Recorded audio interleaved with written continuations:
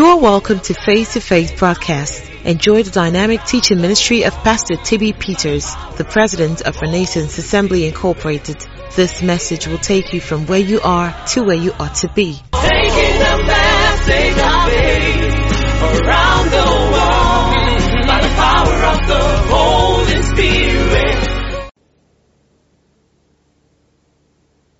Praise the Lord. Today, I want to connect some of the things I had said when we started the month with the things that we'll be doing in the days coming. Hallelujah. We've been looking at open rewards. Amen. Jesus spoke in Matthew chapter 6. And he taught extensively throughout the verse. And he taught on three things. He taught on fasting, prayer, and giving. And Jesus himself practiced these things. He fasted, he prayed, and he gave. Hallelujah. Now, Jesus didn't just teach on these things if for teaching's sake. He taught on these things because he was correcting what they were already doing. Hallelujah.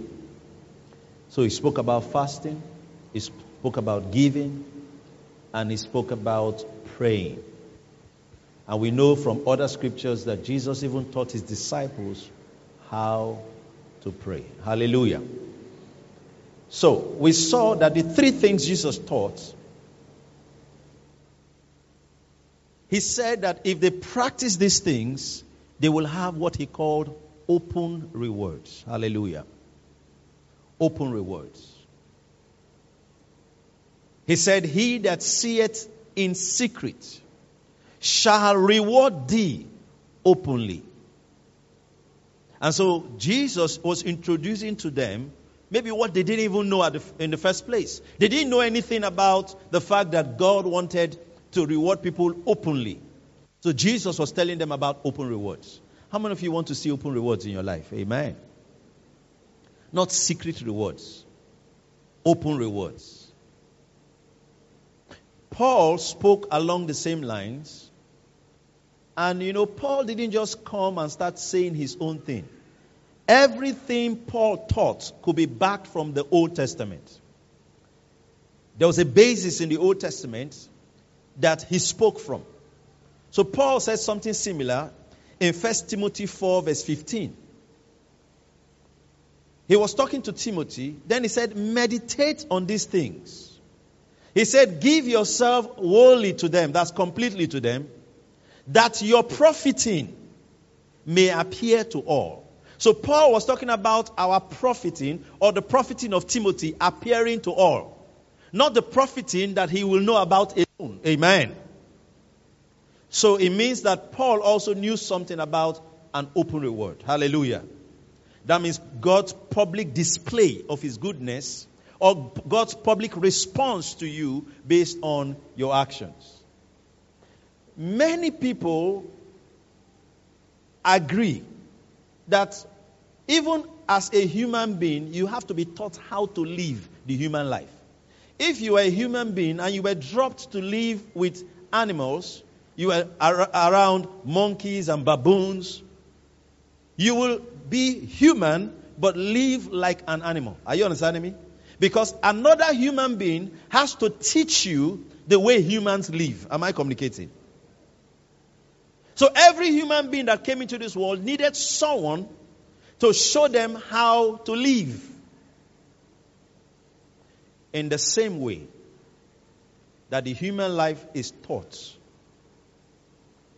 the life in the spirit is also taught. Hallelujah. Spiritual things have to be taught. If they are not taught, what will happen is that you have the nature of God, but you've not been taught on how to express it, how to use it, how to function in it. So it now becomes like that human being that is behaving like a goat. He is not a goat. He's acting like a goat. He's not a dog. He's acting like a dog. He's not an unbeliever, but he's acting like an unbeliever because he's thinking like an unbeliever. He's not been taught how to live the God life. Peter the apostle spoke in 2 Peter 1, the 3rd verse. He said, according as his divine power had given unto us all things that pertain to life and godliness. If he had stopped there, it would be an incomplete statement.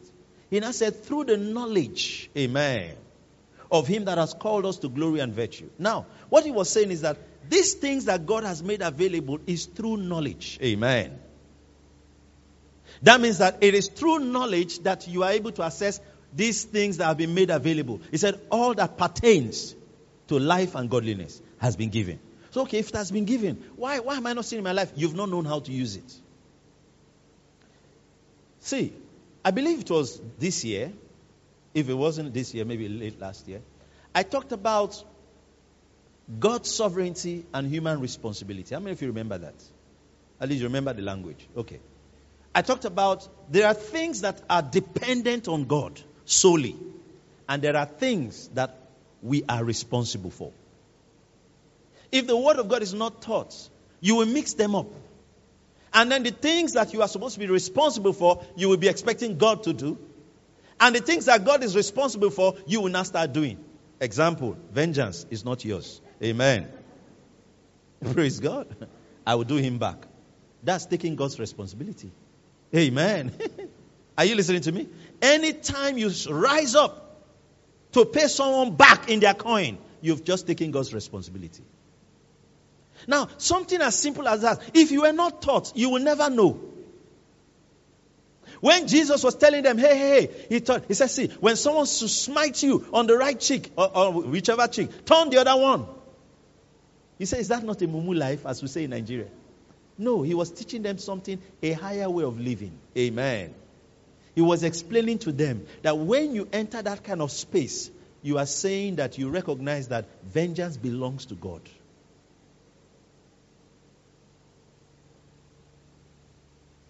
Now, just use that illustration to explain something to you. Tap your neighbor, say, spiritual things, they have to be taught. You cannot, tell your neighbor, you cannot figure out spiritual things. No, you can't figure them out. They have to be taught. You can't mentally figure out spiritual things. Imagine the man called Uzzah in the Old Testament that wanted to help God, help the ark. He was trying to use his head to figure out, okay, the thing wants to fall. Is it not normal for me to carry it, to catch it? But he had to be taught, hey, no. This ark, amen, do you know what it represents? As a matter of fact, for the fact that you're even carrying it on top of an animal, you're already wrong. Only humans are entitled to divine presence, not animals. But Uzzah didn't know that because he wasn't taught. And there could be Uzzahs today, amen, if they are not taught. And that's why the teaching of God's word is important. What happens to you when you are taught God's word is that you will learn to have control over the direction your life goes. Amen. There are many things that are dependent on us. Why? Because Jesus has done what he needs to do. And then we should take advantage of what he has done. But we have to be taught. So when Jesus was saying about open rewards, he was saying, hey, there's a way to keep experiencing a response from heaven. Hallelujah. He was saying, hey, if you do this, this is going to happen. What you might call the law of cause and effect. This is what will happen. This will be the outcome of such actions. And then he begins to guide you to think in a way that you will always act to produce the right results in your life. So he said fast. And then he didn't just say fast. Jesus didn't just tell them what to do. He told them how to do it. The teaching of God's word doesn't just show you what. It tells you how. Everybody say how. That's important. The how can frustrate someone. Amen. You can know what about many things but not know how about it and still be frustrated. Now, if you read the scriptures, even in the Old Testament, you'll find that there are certain things that God put at our discretion or left in our hands. For example, it will surprise you to know that how long we live on earth is dependent on us. Hallelujah. If you read all the scriptures that talk about long life, you will see that it puts the responsibility on man. Read Proverbs. He will talk about how to live long, what you should do. That means he's not saying, I will do this for you. No. He's telling you what to do. Glory to God. You quote the 91st Psalm. The last passage, with long life will I satisfy you and show you my salvation. It is dependent on you dwelling in the secret place. Are you understanding me? He said, he that dwells, then he said, I will satisfy you with long life. So there is a part you play. In the New Testament, when he talked about long life, the scripture that was very clear about long life, 1 Peter 3:10, it said, he that will see, love life and see good days. Then he tells you what to do. He said, let him refrain his tongue. That means your mouth can reduce you from 80 to 65. Your mouth can reduce from 65 to 30. Are you understanding me? Let him refrain his tongue from evil and his lips from speaking guile. He was putting the responsibility of how long you live on you. Amen. That's why when you come to church, you are taught these things so that you can put them to work in your life. It tells us how to determine the outcome of our children. Are you understanding me? Oh, you want your children to come to this point? He said, this is what to do. At least the common scripture you all know. Train up a child in the way he should go. Amen. The Bible didn't just say, oh, just stay and be praying for your child. No, if you pray for him and you don't train him, you still miss the point. He said, train. Train. Praise God. There is a place of praying and there's a place of training. Now, you cannot see that thing that the scripture said without responding or acting on what the scripture said. Hello? So he said, train up a child in the way. He didn't say, just watch and see what will come out of the life. Some people even believe that, allow the children independence to express themselves. What will come out, you won't like it. The world won't like it. Amen. The society won't like it. The formation of a child's destiny, a major part of it is in the hands of the parents or the guardian. Now, I'm not talking about children today. I'm just showing you that you have a role to play, amen, in what comes out at the end of the day. So when Jesus was talking about open rewards, he was teaching them about some spiritual principles that they could use to stir things in their favor or to their advantage. He taught them about giving. He taught them about prayer. He taught them about fasting. Why did Jesus spend so much time talking about prayer, fasting, and giving? Because any man that will lay hold on those things will never have the life taking him where he doesn't want. Amen. Are we together?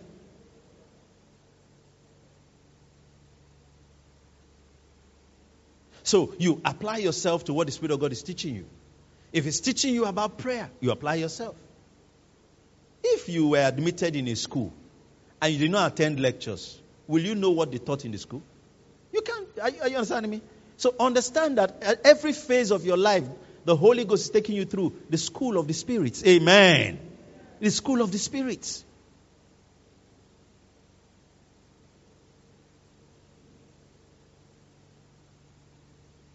Just as there are natural laws, there are also spiritual laws. Tap in and say there are spiritual laws. And when we say law, don't be mistaken. I'm not talking about the 10 Commandments. Hello? That's not what I'm talking about. I'm not talking about a commandment.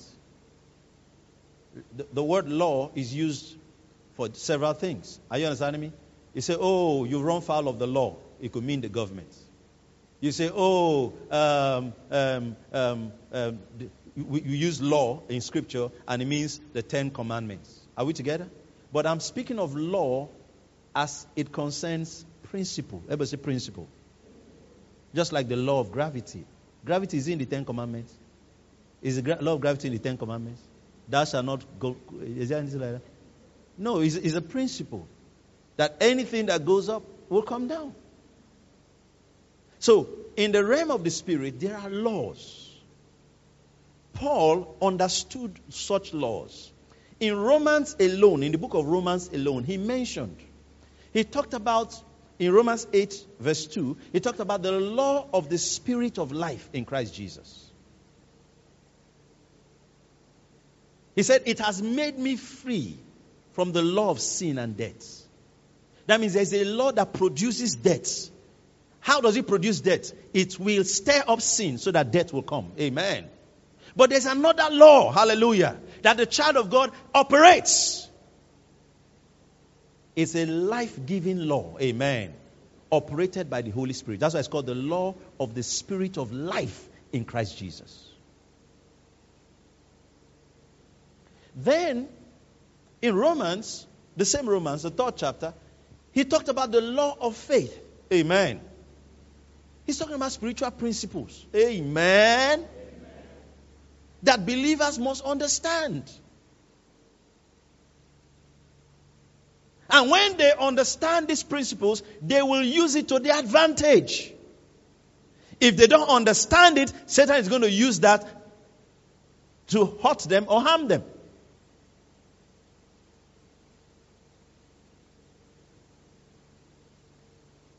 Are we together? So today I want to show you just one thing. All right? I want to teach you about the law of giving. Amen. Let's look at Acts chapter 20, verse 35. It's now I'm starting my message. Amen. I was just laying the foundation. Amen. Thank you, Lord. Tap your neighbor and say, learn something today. In Acts chapter 20, verse 35, let's read it together if you can see it. Want to go?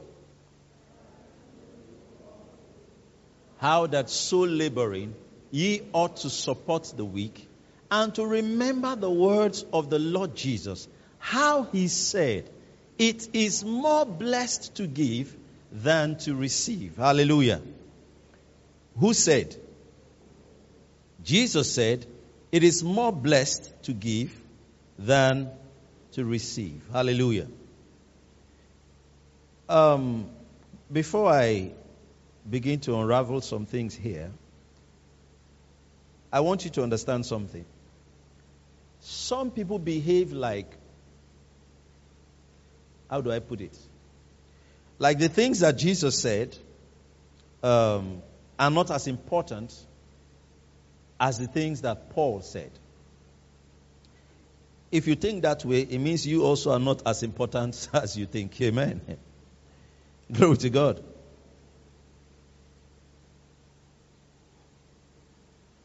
Whatever Paul was saying was not contrary to what God had been saying. Amen. Are you with me? No, it was not contrary. The only difference is in who they were talking to. Am I communicating? There are some things Jesus said that does not apply to us. It applied to the Jews that he was speaking to at that time. For example, Jesus said, if you have faith as a grain of mustard seed. What Jesus is saying, is it correct? Yes, if you have faith as a grain of mustard seed. You shall say unto this mountain, be removed and be cast into the sea. It shall obey you. If you have. But Jesus was not talking to you. He was talking to people that did not have faith. Amen. They didn't have faith as the grain of the mustard seed. Am I communicating? Now, you, the born again believer, when you got born again, Jesus gave you his faith. Amen. Am I communicating? The same way he gave you his love. Are we together? He gave you his love. He also gave you his faith. You say, how did he give it to me? Through the gospel you heard. Amen. When you received the gospel, you received the faith of God. Hallelujah. So God had dealt to every man the measure of faith. Are we together? So every believer has faith. Now, when he made the statement, if you have faith, he wasn't talking to you. And there are many statements Jesus made that might not be applicable to you, but they remain true. Amen. Am I communicating? They remain true. It says, pray lest you fall into temptation. It is true till today. Amen. Praise God. Meaning that when you spend time praying, the wisdom of God and the strength to your spirit will lead you away from the things that will take you out of God's plan. Amen. It's true today. So, in Acts 20:35, they were quoting a statement Jesus made. So let's look at it together. Remember the words of the Lord Jesus. How he said. What did he say? Read it for me. What did he say? Your voice is not strong. Say it again. Glory to God. It is more blessed to give than to receive. Now, follow me. That means he's saying receiving is a blessing. Are we together? Are we together? If I say it is more beneficial to sit down than to stand up, I'm saying that sitting down is beneficial. Standing up is beneficial. But sitting down supersedes. Amen. Am I communicating? Are you with me today?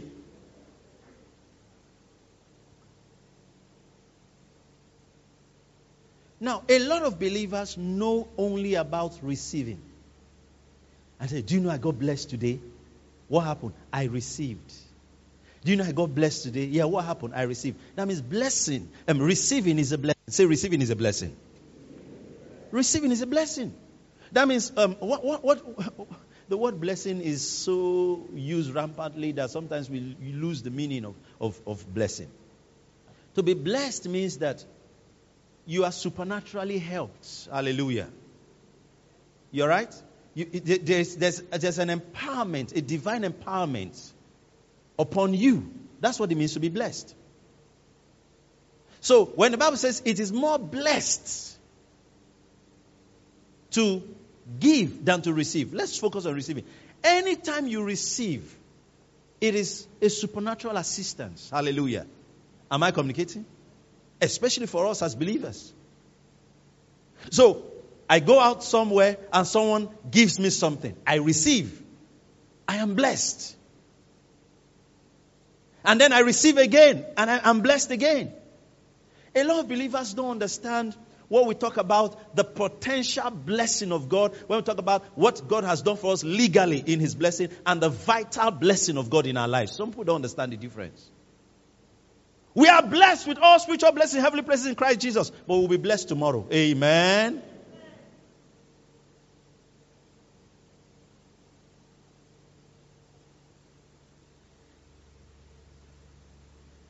Let me explain it with forgiveness of sin. Jesus had paid for your sins to be forgiven. Is that not so? Are your sins eternally forgiven? Yes. But as we walk in this world, amen, we come in contact with things that attempt to defile us. The blood still cleanses. Amen. Am I communicating? So there's something the blood has done, and there's something the blood is still doing. Amen. Am I communicating? That's the same way it is for blessing too. So anytime we receive, we are blessed. It means it takes a blessing to be activated for me to receive. Amen. But what is teaching us here is not about receiving.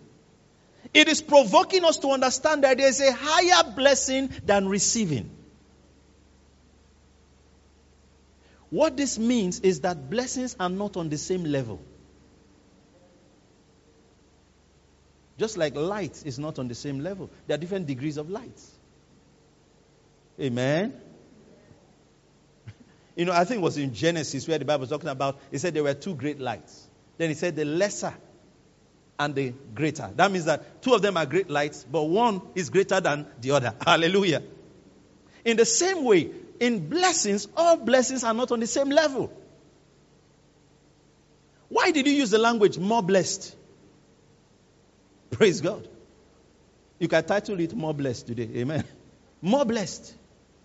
That means there is blessing and more blessing. Amen. Have you not read John 15, where Jesus was speaking, and he said, every branch in me that beareth fruit, he said, I will purge it that it will bring forth more fruit. So there is fruit, and there is what? More fruit. Then he said, later in the verse, he now said, and then it will bring forth much fruit. Have you also not read when Jesus was talking about the sower going out to sow? And when they fell on good ground, some brought forth 30-fold. That's a blessing. Everybody say 30-fold. Let's say times 30. That's a blessing. Then in the same place, some brought forth what? 60-fold. That is more than 30. Then another one brought what? 100-fold. That's more than 60 and 30. Now, what the scripture is telling us in Acts 20:35 is that in the arrangement of blessings, receiving is on one level, giving is on a higher level. Amen. That means that when an exchange takes place between two persons, someone is giving and another is receiving. The giving one is more blessed than the receiving one. Amen. Hello? That's what the scripture is saying. The giving person is more blessed than the receiving person. God spoke to Abraham and he told him, he said, look, I will bless you. That's level one. Then later he said, and you shall be a blessing. Hallelujah. Am I communicating? That means that for you to be a blessing, you're already blessed. Anytime I take the position of giving, I've taken the place of the one that is a blessing. Am I communicating? So, he said, it is more blessed. My prayer for everyone is that you will function in the more blessed place. It is more blessed. Some of you are always praying. Oh, Lord, let someone, I need to receive money this week. I need to receive a new house this week. I need to receive my house rent. I need to receive capital. Start praying higher prayers. Amen. Are we together? It is good to receive. But wouldn't it be better if you are saying, Lord, I need to give someone house rent this week? For you to be giving someone house rent, it means you have settled your own. Is that not so? Oh, I need to give someone capital for something this week. That means that you are functioning on a higher level. The more blessed level. I said the more blessed level. I said the more blessed level. Now, it's a level in understanding. It's a way of thinking that has changed. It's how you see things. You are no more sitting down just waiting for someone to bring something to you. You now understand that anytime you give, you are activating a higher blessing than when you receive. Hallelujah. Now, this scripture, all Bible scholars, you read any commentary anywhere, nobody can tell you where they quoted this thing from. They say they don't know. Amen? Some people think that commentators and Bible commentary writers are always correct. They cannot always be correct. Some of them were not even born again. Amen? They understood Hebrew and Greek, so they try to help. Are you understanding me? So they didn't know. Say, when did Jesus say it is more blessed to give than to receive? When did Jesus say it? I remember the first time I came across the scripture. I was studying it. And then I was like, amazed to see that there was no material that had any information about where Jesus, if you read some commentaries, when they are writing the New Testament and an Old Testament scripture is quoted, they will tell you where in the Old Testament it was quoted. Are you with me? So you could find a statement that was made in the Psalms, quoted again in the New Testament, and they will tell you how or where, even if it was rendered slightly. But for this scripture, they couldn't tell. They don't know when Jesus said it. Some even insinuated that maybe it was something Jesus said somewhere that was not written down, then someone wrote it. But it's good to study. Someone asked me, how do you study? Do you study in Greek, Hebrew? I said, I study in the Holy Ghost. Amen. I study in the Holy Ghost. I study in the Holy Ghost. We study in the Holy Ghost. By studying the Holy Ghost, sometimes I will come up with an answer that the Greek and the Hebrew scholar will agree that this is the answer. And I found out something in this scripture. He said, Jesus said. And he was quoting something that was common statement.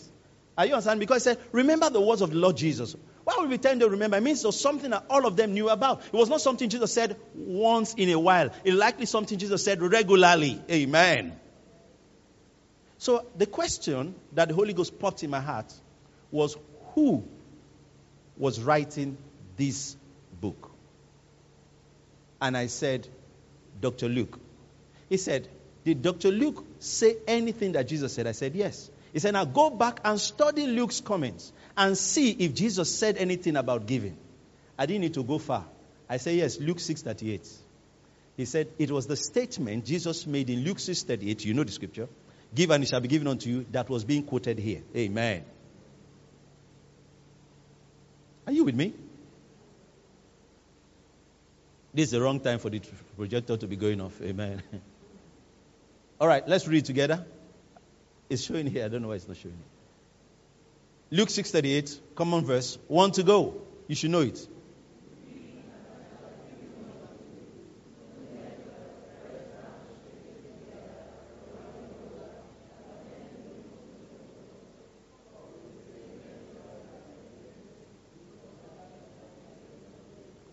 Now, this is the scripture where Jesus talked directly about giving.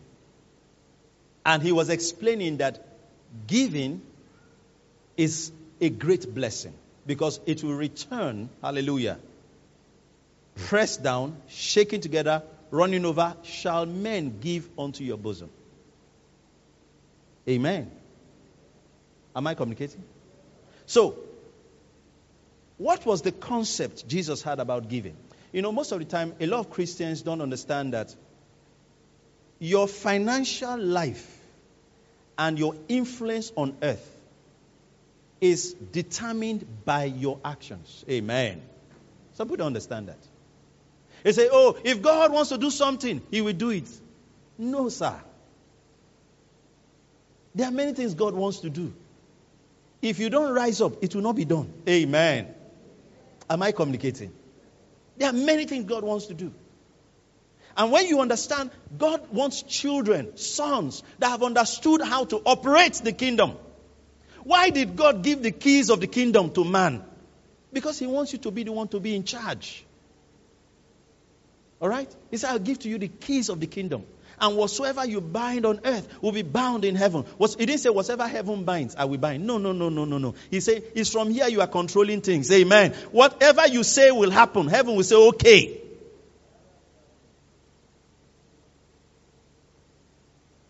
But a lot of Christians are hiding and running and dodging and begging and crying. Amen. When will scripture be fulfilled in your life? Amen. You look at the language of scripture, it never gave room for a believer to be in a state where he's helpless. Especially a believer that is full of the Spirit. The scripture says that, I believe it was David the psalmist that was saying it. He said, I have never seen the righteous forsaken. Amen. Nor his seed begging bread. That means that begging bread is not part of the covenant. He said, I have never seen. It's like we should tell him, come to Nigeria. What he was saying, see, I have never seen the righteous forsaken. That means that one of the things about the righteous is that he will never be forsaken. Are you the righteous? Are you the righteous? Tap your neighbor and say, you are not forsaken. So if I'm not forsaken, what's happening? Hey, I've not put to work what I know or what I'm supposed to do. He said, no, his seed begging bread. The seed is talking about your children. Going out somewhere looking for help all the time. No, that's not the lot of the righteous. And so God gave wisdom to us on how to influence the world and how to stay on top. Hallelujah.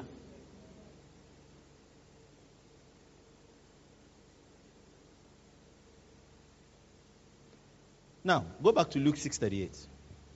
The scripture was not talking about, he didn't say, it will be given unto you then. No, he said, give. And it shall, hallelujah, be given unto you. Then he's saying that what will be given to you will not be the same thing that you gave. You know, I've heard so many things that believers say that because I'm baffled because you cannot be more righteous than Jesus. Amen.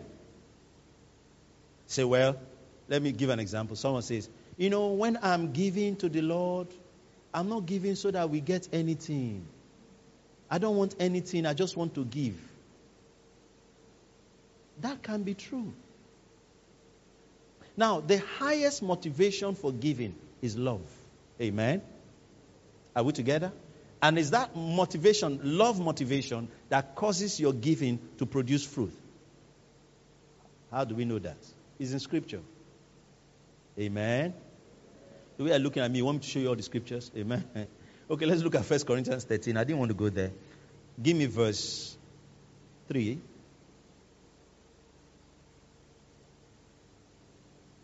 It says, and though I bestow, let's just read from 2.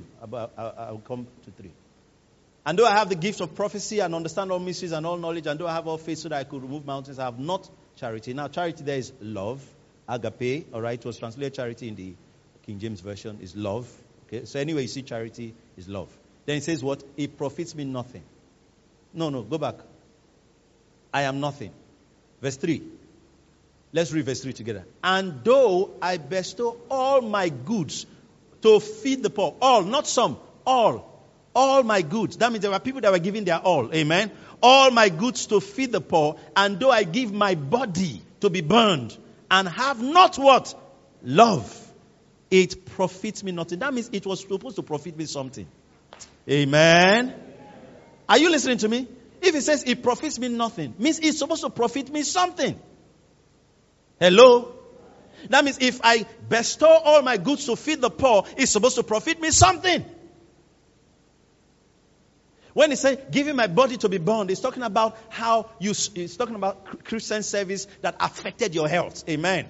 It's supposed to profit you something. Now, when Jesus taught on giving, in Luke 6 we read, was Jesus saying that you will get something back? Now let me ask, if Jesus did not intend for you to get anything back, he doesn't have to mention it. Am I communicating? But he's mentioning it for you to know so that you be motivated to give. Hallelujah. So he said, give and it shall be given unto you. What's hard about understanding that language? Amen. Then he said, hey, good measure. Press down. He was using grain to explain.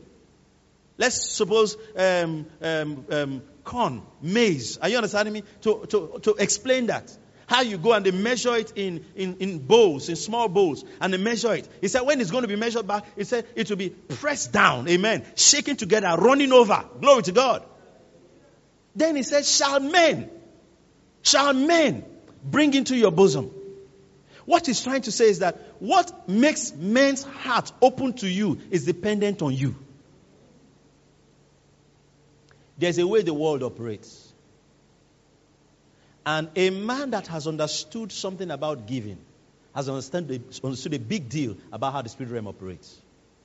There are certain things that will never open to you until you yield yourself to be a giver. Have you not read in Scripture? It said, for God loveth, amen, a cheerful giver. Does it mean he hates the other one? No. Why is he using the language? He's saying that God is excited, hallelujah, about the one that is happy to give.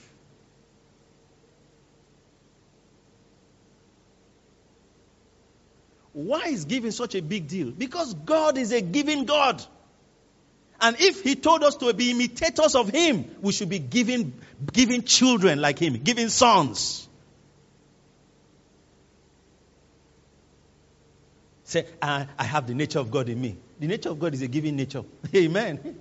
Have you not read that God so loved that he gave his son? His son was his all. Hallelujah. So, if you have the nature of God, giving is in the nature of God. Hallelujah. That means anytime a believer is resisting giving, he's not walking in the nature of God. Imagine if God is fed up of giving. God has been giving since. Amen. And he's still giving. Am I communicating? He's still giving. And he's still giving. And he's still giving.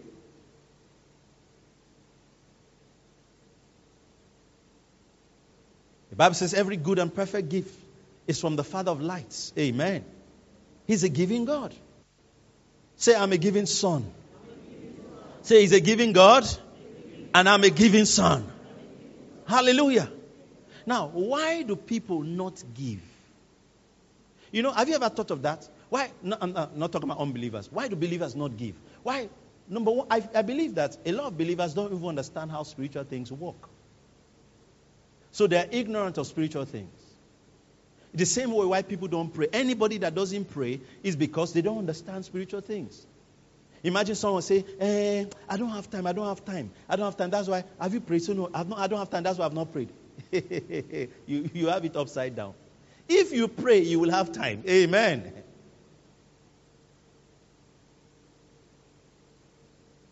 I don't have, that's why I've not given. No, sir. You didn't understand it. Why does the scripture say that God ministers seed to the sower? Have you ever thought of that? He's not talking about farming. He's not talking about, read the context. 2 Corinthians 8 into chapter 9. Read the context of the whole chapter, the 2 chapters. He was talking about giving. Why was he using farming? He said, God ministers seed to the sower. Meaning that the day you decide to be a sower, seed will come supernaturally. Why is this the first thing coming? Seed? Because it is through seed that God gives you the harvest. Amen. Some of you here are asking for help. The greatest help that will come is that seed will come to you. And when seed comes, recognize it as seed. Someone said this years ago. I got to understand it better. God does not expect money to finish in your hand. You'll be amazed.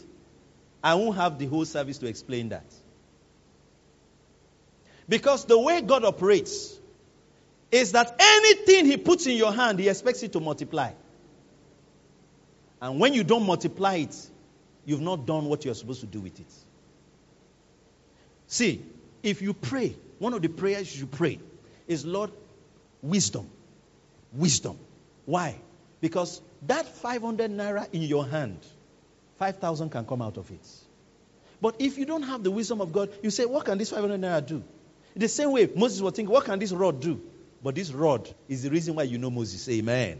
Am I communicating? That thing in your hand, if you will yield to the wisdom of God, you'll be amazed what will come out of it.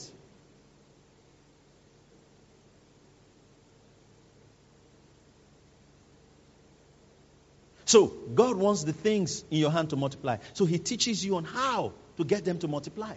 But you know, sometimes believers, they receive seed and they eat the seed. One of the names of Satan, the word Satan, one of the meanings of Satan is seed eater.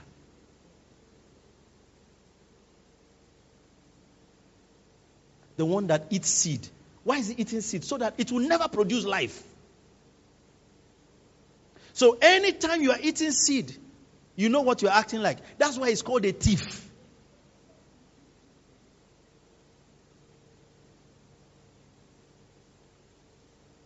Listen, one of the reasons why people don't give is that they don't understand spiritual things.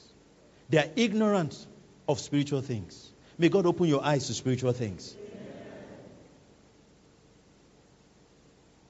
Then some, time will fail me, are greedy, selfish. The Bible calls it the love of money. You know what the love of money is? It means that money is more of an idol to you. It's God to you than God. The reason why you don't have your blood pressure is normal is because your account's balance is 450,000. If it gets to 300,000, you'll be in the hospital. Anytime your bank account gets to a particular point, you get depressed. That means that your depression or your joy is dependent on that account. Hey, you are not well. It's unhealthy to function that way. The Bible didn't say that the money in your account is your strength. It said the joy of the Lord is your strength.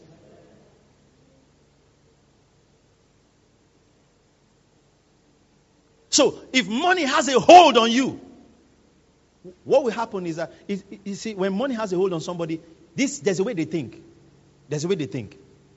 As I'm talking now, they're thinking, those pastors want to raise money. That's how they're thinking.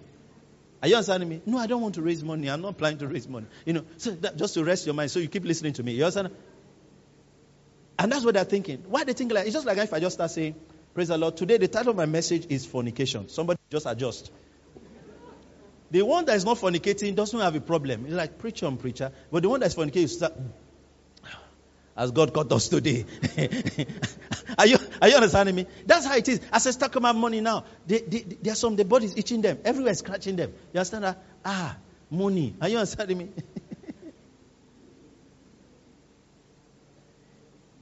If that's how it's doing you, you need a healing and a cure. Until you come to a point where they are talking about this thing and joy is springing in your heart. Are you understanding me? Rather than fear.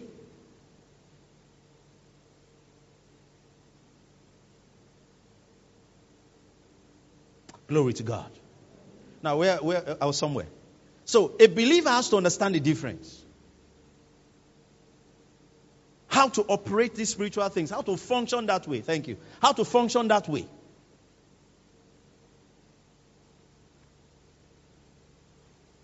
Glory to God.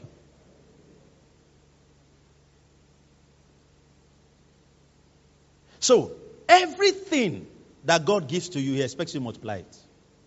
When Jesus met the servants, the master met 3 servants, and then gave one 5 talents, and gave one 2 talents, and gave one 1 talent. It was a picture. And don't think when he's saying talent, when we're younger, they're teaching in Sunday school, they say, some of us have the singing talent, so we can give you 1 talent. It was not talking about that. It was talking about money. Amen. That scripture was talking about money. Everybody say money. That's what it was talking about. It was talking about money. It was not talking about talents, as in ability, natural ability. That's not talking about. It was talking about money. That the first one that was given 5, the units of currency, the unit of currency at that time, it was given 5 talents. And they came back, he had doubled it. The other one, they gave him 2, he had doubled it. The one they gave 1 had an excuse. You will not have an excuse after today. That the things, some of you, God gives you contacts, you are not able to multiply them. Some of you, God gives you opportunities, you close them with your hand. Amen. Because you don't understand how these things operate.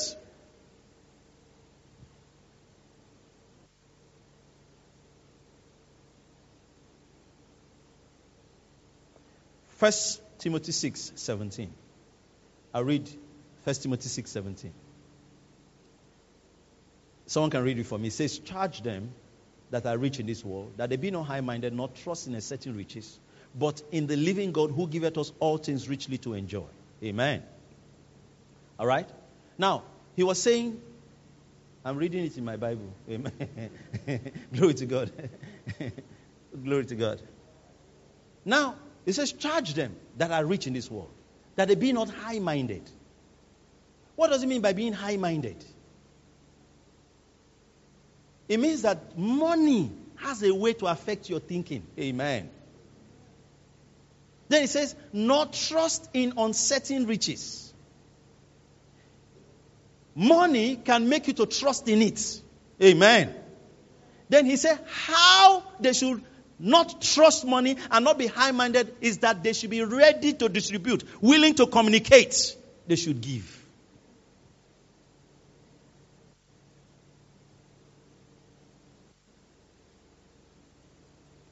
Giving is a blessing and is a cure for greed. Amen. Is a cure for selfishness. Are you listening to me? Yeah, because you can get materialistic. Have you not seen some ladies that have, if you go to the house, you think there are many women in the house because there are many wigs, head, everywhere. Yeah, you're not using all of them. Give it out. No. Say, from your window, I saw plenty girls. What are they doing? Say, no, it's not. It's wigs. Wigs. Amen. You're not doing anything with them.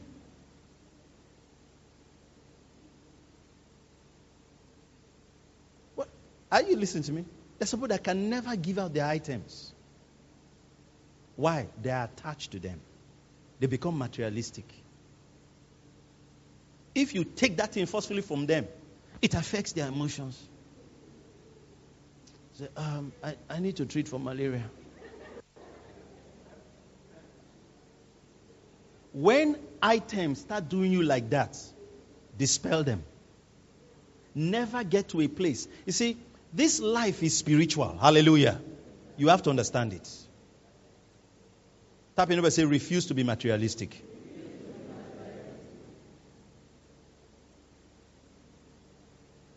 But where I was going to is this. About giving. You know, the idea of giving did not start in the charismatic church. It started with God.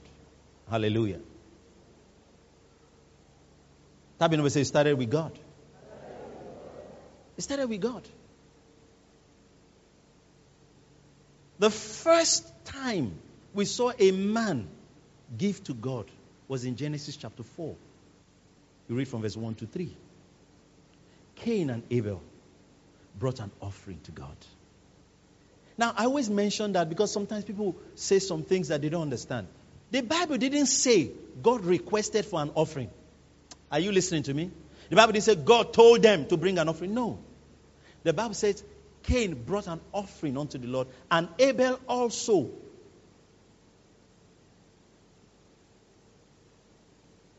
Now, when they brought it to the Lord, did he collect it? Yes. That means that they've understood the nature of God. That God receives gifts from men. You didn't hear me well. They've understood that God receives gifts from men. So they brought an offering to the Lord. Now, let me ask a question. Can you force God to take what he doesn't want?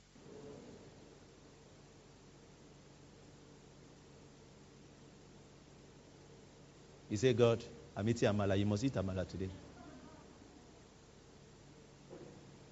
No. If God received it, that means he wanted it. Amen. Am I communicating? So they brought an offering. Okay, the Bible says Cain's offering was rejected. Abel's own was accepted.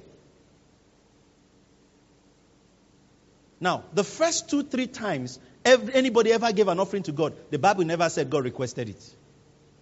It never said God requested it. What does that mean? It means they've understood. Now, it's either they were taught. Cain and Abel maybe were taught by Adam. Hallelujah.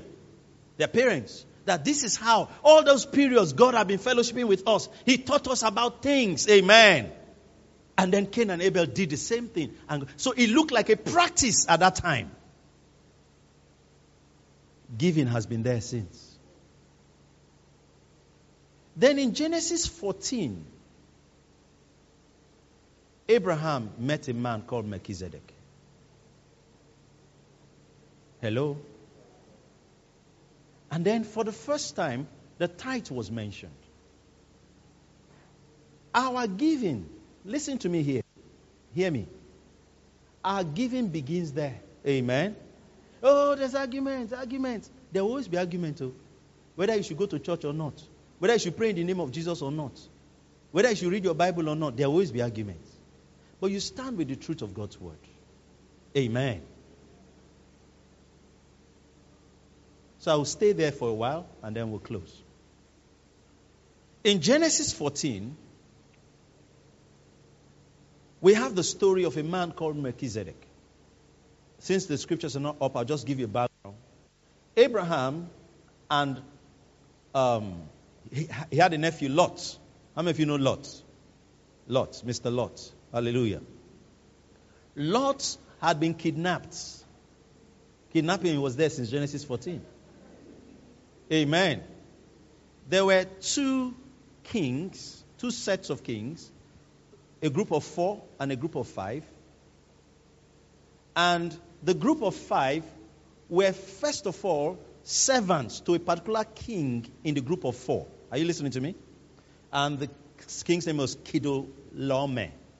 They were servants to him, but they decided that after they were servants to him for like 12 years. In the 13th year, they said, we're not going to be servants again to this man. So they formed an alliance with 4 other kings to fight to break out. He didn't talk to them. In the 14th year, he came to attack them. 4 kings came to attack 5 kings. And Sodom was one of the kings that they attacked. Are you understanding me? And Lot was living in Sodom. So when they came, they carried the women, the children, and left. Somebody ran and told Abraham and said, your nephew, even Lot, was taken. Abraham gathered 318 soldiers. You find all of what I'm saying in Genesis 14. 318 soldiers, the Bible said, trained servants in his house and chased after them. 318 men defeated 5 countries. Israel didn't start fighting war today. Defeated 5 countries. Amen. 5 kings. 318 servants.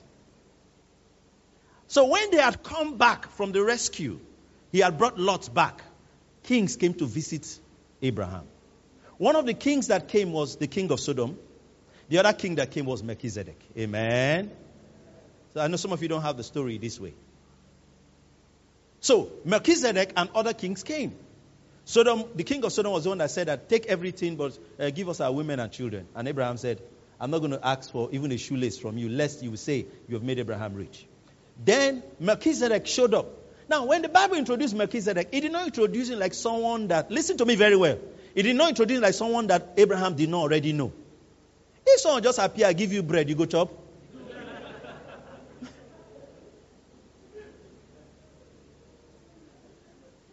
And Melchizedek, king of Salem, that's what he was called. That means there was a place called Salem, which is now Jerusalem. And it's called Jerusalem because the Jebusites defeated the place and they put the J plus the Salem. It became Jerusalem. Now, Jerusalem, Salem, so he was the king of that domain. And the Bible says he was a priest of the Most High God. Now, that's the first time the word El Elyon was used. He was the priest of El Elyon. That means this Melchizedek, some people think that when we talk about Abraham, he was the only child of God. No! There were many other people. Dangerous men, amen, serving God in different places. Some of you don't even know that Job even lived maybe perhaps before Abraham. Are you understanding me? So Melchizedek came out, and in the realm of the spirit, he was senior to Abraham. Hebrews 7 tells us that without contradiction, the less is blessed of the greater. Meaning that he was saying that Melchizedek was a higher spiritual authority than Abraham. So when Melchizedek showed up to see Abraham, he gave him bread and wine and blessed Abraham. Hallelujah. The Bible says, and Abraham gave him tithes of all. There are 3 things to understand there. Number 1 is that Melchizedek was not a stranger to Abraham.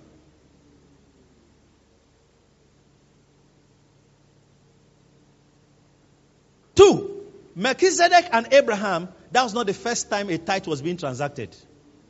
Why? Because Melchizedek did not say, what is this? And they did not define to us what the tithe was when they were first mentioning it. You know, most times when people argue about tithe, they say, Abraham only did it once. What are you talking? The Bible is not a diary. Amen. Abraham woke up. He brushed his teeth in the morning. He checked the channel whether news is on.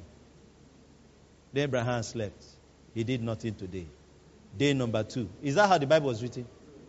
It wasn't written that. There are many things Abraham did that were not even mentioned. And there are many things that he did that were mentioned once, but he didn't do it once. Am I communicating? I'm dispelling that idea that Melchizedek, Abraham was tithed and it was mentioned only once. Are you ready for that? Today is Sunday. Amen. Tomorrow, come for inheritance. Amen. Bible school, Faith to Faith Bible Academy, kicking off tomorrow, 9 a.m. to 12. Come for inheritance. Register for it. Come. You will hear deeper things. You understand this. But no, the point I want to make here is this. Are you ready? Are you ready with my scripture? It's still not up. When he gave him tithes, you needed to hear the pronouncements that Melchizedek made, although even before. He said, God has delivered you from your enemies.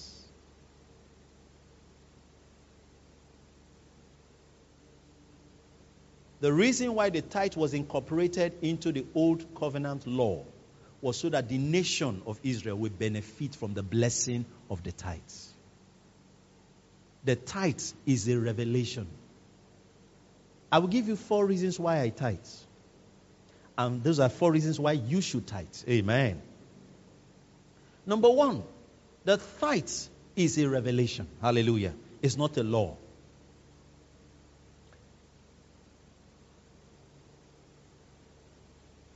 And when I say revelation, that precedes the law. It's a revelation that precedes the law. Amen?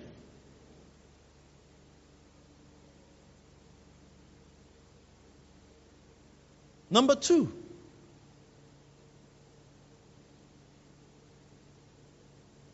I tithe, or I should tithe. I'd like to give you a few scriptures. Are the scriptures up? Thank you. We'll read some of the scriptures. Don't be in a hurry. You will learn today. Amen.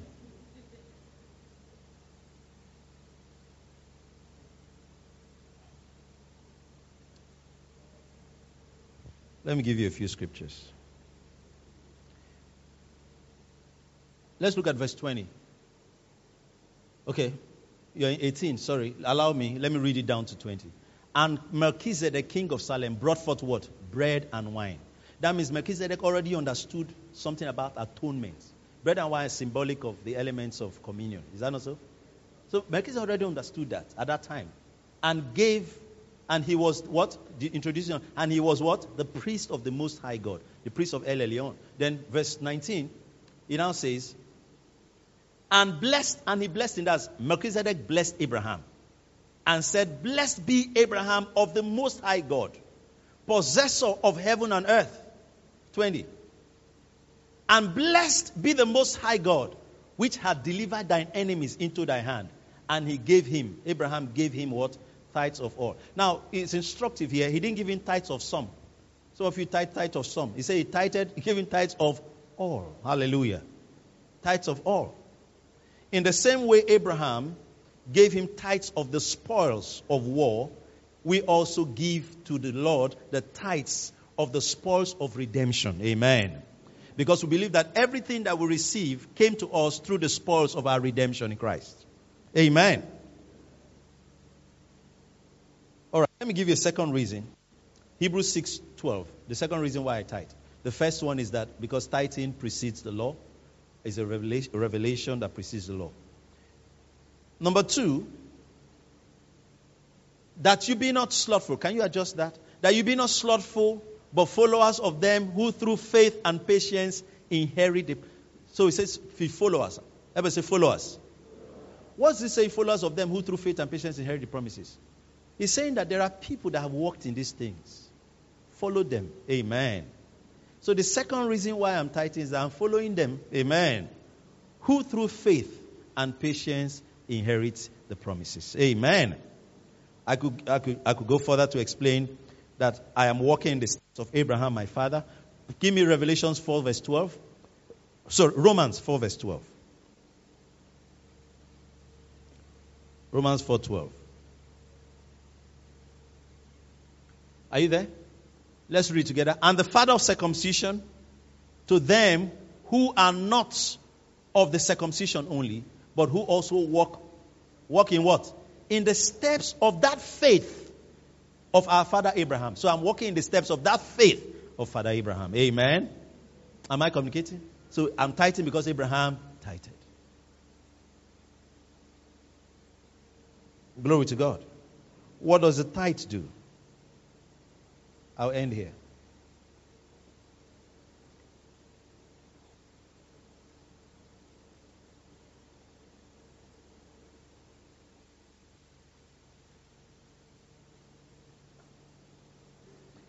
What the law taught us is not, the motivation for tithing is not what the law said. Are you listening to me? We're not tithing because Malachi said you should tithe. That's not why we are tithing. Neither am I praying because of what was said in the Psalms. I know. But I can learn from what was said in the Psalms. Am I communicating? All right. Now, I've given you the reason why I'm tithing. But I want to show you what the law taught us about tithe. The law made us understand the significance of the tithe to God. Hallelujah. Because the significance was not explained in Genesis. It wasn't explained. So let me show you something. Malachi 3:10, the scripture you hate the most. But you should love it. It said, bring ye all the tithes into the storehouse, that there may be meat in mine house, and prove me now herewith, said the Lord of hosts. Now what did he say? If I will not open that, I want to stay on the windows of heaven. If I will not open unto you the windows of heaven, amen, and pour you out what? A blessing that there shall not be room enough to receive it.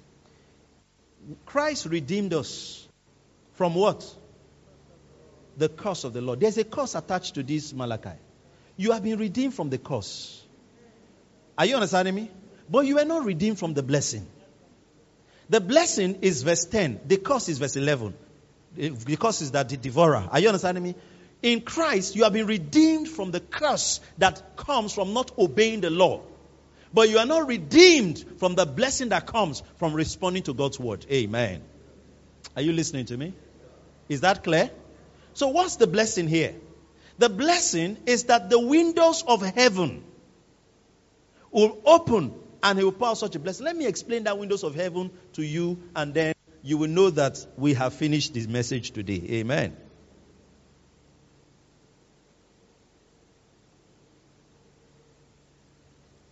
He was likening it to how rain is released on the earth. But what he was saying is that anytime God gives you an income, a salary, any contract, you got money, and you take out the tithes and give to God. Hallelujah. Number one, you are recognizing that this thing that came is God that gave it to me. Number two, you are proving to God that I don't trust this thing that came. It's you I trust. Number three, when you give that tithes, he said the windows of heaven, the remaining part of that money, God will give you ideas, concepts, insights on how you will multiply it and it will never end.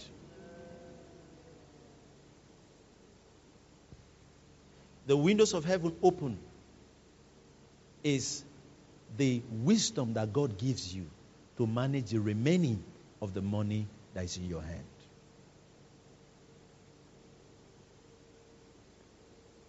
You will stop having issues of you had money and then you can't really tell what you did with it. Why? Because there's wisdom. The windows are open. Oh, put this one here. Use this one and do this. And then you will see what the money producing another thing. Are you understanding me? Why is Satan fighting the tithes? You see, the church is breaking grounds on every side. Souls are saved today more than has ever been saved. Look at what's happening on social media. Look at what's happening across the body of Christ. The devil is mad. He has gone bonkers about it. And so to fight it, what was he fighting? He's fighting giving in church.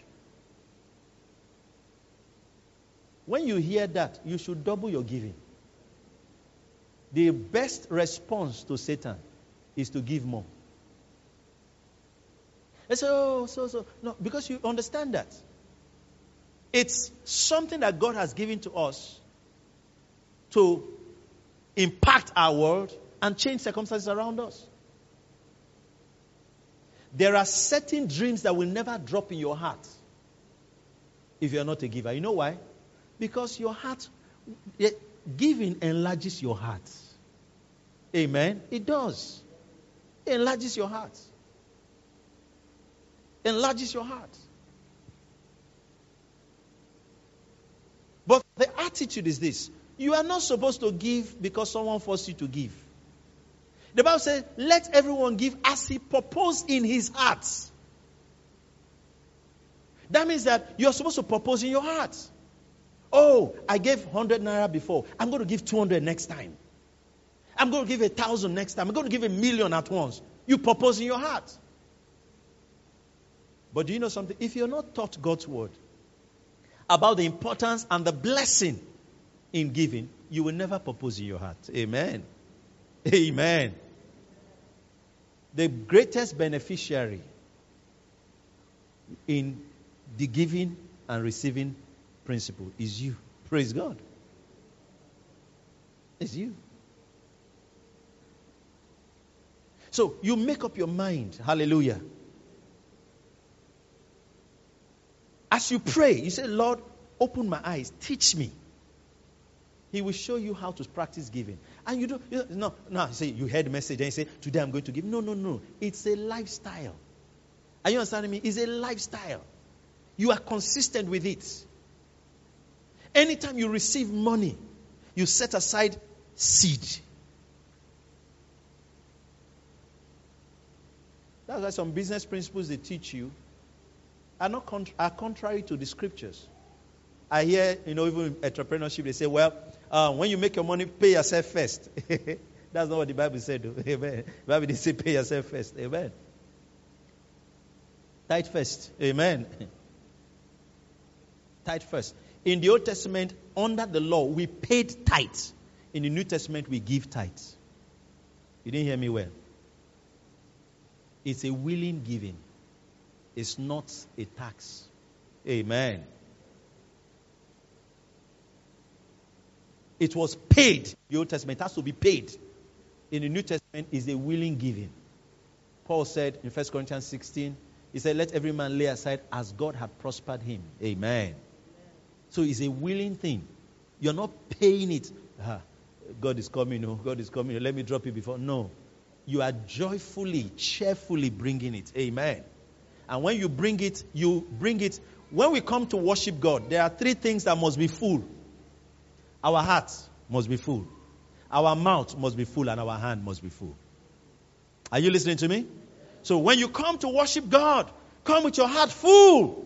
Come with your mouth full of praises, but come with your hand full of gifts. God still receives gifts from men. Amen. Are we together? So you give offerings and you keep giving. You give spontaneously, but you also you plan to give big. There's some of you you've never given above a particular mark. Today, God is lifting you. Amen. Are you listening to me? You've never given. So some of you here, you've never given above 5,000 naira. 5,000 you've never given. I want to pray for some of you. And I'm instructed to do that.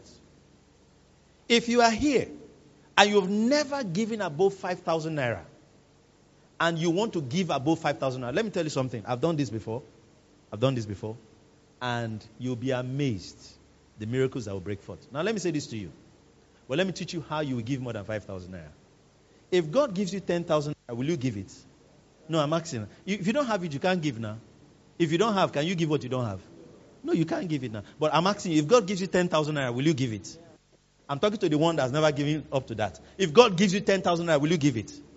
Okay. We're going to do something and you will share your testimony. I will help you break out of that 5,000 naira. I'm telling you how we have lived. So it's not something I don't understand.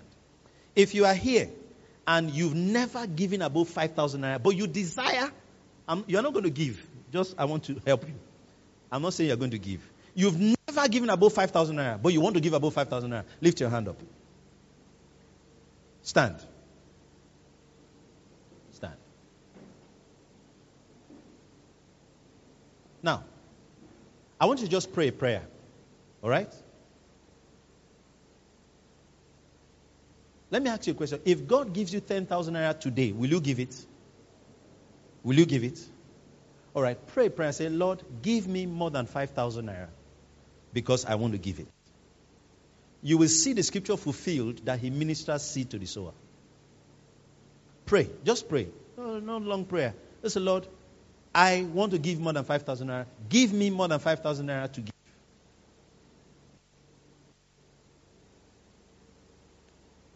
In the name of Jesus. Lift your hand, those of you standing. Father, I thank you for everyone standing here. You've proven your word over and over again. And this one standing, I stand with them in faith. Minister seed into their hands. In Jesus' name. Amen. Now listen, you will receive, some of you this evening, you will receive.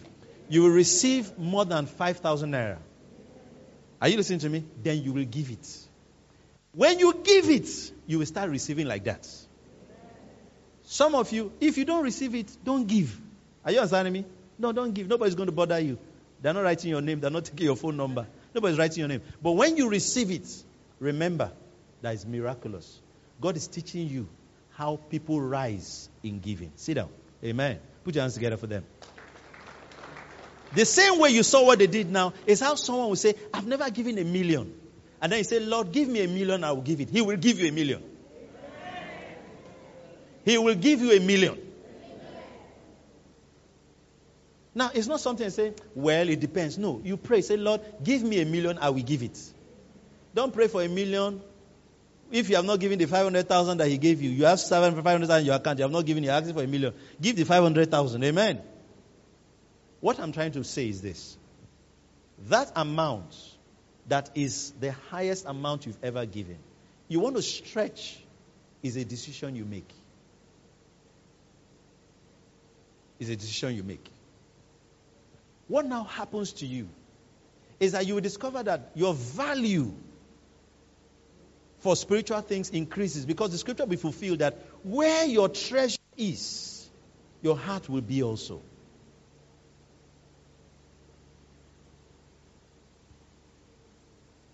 Pray in tongues for a moment.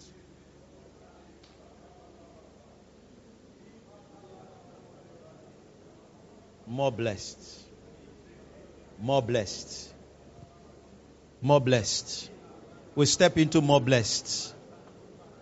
Everyone here steps into more blessed. It's more blessed to give than to receive. It's more blessed to give than to receive. More blessed. More blessed. Rakato jahalide de zekitayaba. Reto suba hakatos brigadi ebos brigadi. More blessed. Zoprahande eklezuza bayi kataya. More blessed. Lozo bredish kapatosa. Leba ade. Zopratuza labahakatosa. More blessed.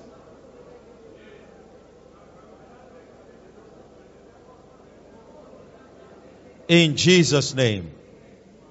Listen to me. If you are here and you've not been consistent in your tithing, I will encourage you. It's not because the church needs the money. No. You see, there are certain things you will not struggle with as you learn to yield to the principles of God's word. If God tells you to pray and you are not praying, you will struggle. Are you understanding me? It's not a curse. No. It's just that you're not doing what you're supposed to do. If you decide that you want to push your car instead of driving it, you will sweat. Are you understanding what I'm saying? Nobody costs you. Are you understanding me? You come down, start pushing it. Don't worry. I'm just going to my one. You understand that? You understand that? You know, no. But when you enter the car and drive, you do what you're supposed to do. The car will carry you. No, you're not supposed to carry the car. Are you understanding me? Hello? You're not supposed to carry the car. The car is supposed to carry you. So in the same way, if you're here, you've not been consistent with your tithing. I want to encourage you. Tithes. God taught me about tithing since 1995. I have never not tithed. Amen. Yeah. And this ministry tithes. We tithe to other ministries. So you should learn to tithe. If you've not been tithing, a tithe is 10% of your income. That's the least. You say, oh, if there's no specific amount, well, the tithe is 10%. If you want to do more, no problem. Don't listen to all those demons on social media. Amen. Amen. Demons, all those freezing demons. Don't listen to them. Amen. 10%. So they are ice demons, so they are hot. So don't listen to them. So you sow your seed. You give your tithes. Learn it. You're a student. They give you pocket money. I started tithing as a student. They give me 700 naira a week. I remove 70 naira and I tithe. Are you understanding me? Why? Because I will spend the money as I want. Don't tithe out of your school fees. Your school fees is not your own. Don't tithe out of your business capital. But tithe out of your profits. Amen. Okay, Nigerian English. If they dash you money, tithe. Because you're going to spend it how you like. So it's your income. You tithe. You give from it. There are many kinds of givings, but I'm just focusing on the tithe now. Because of how many have misunderstood what it is. It's not a law, it's a revelation. Amen. It's a revelation.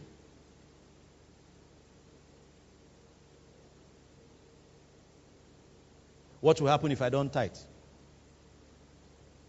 You are not tithing, sis. What has happened? Amen. Amen. But I can tell you what will happen if you tithe. Amen.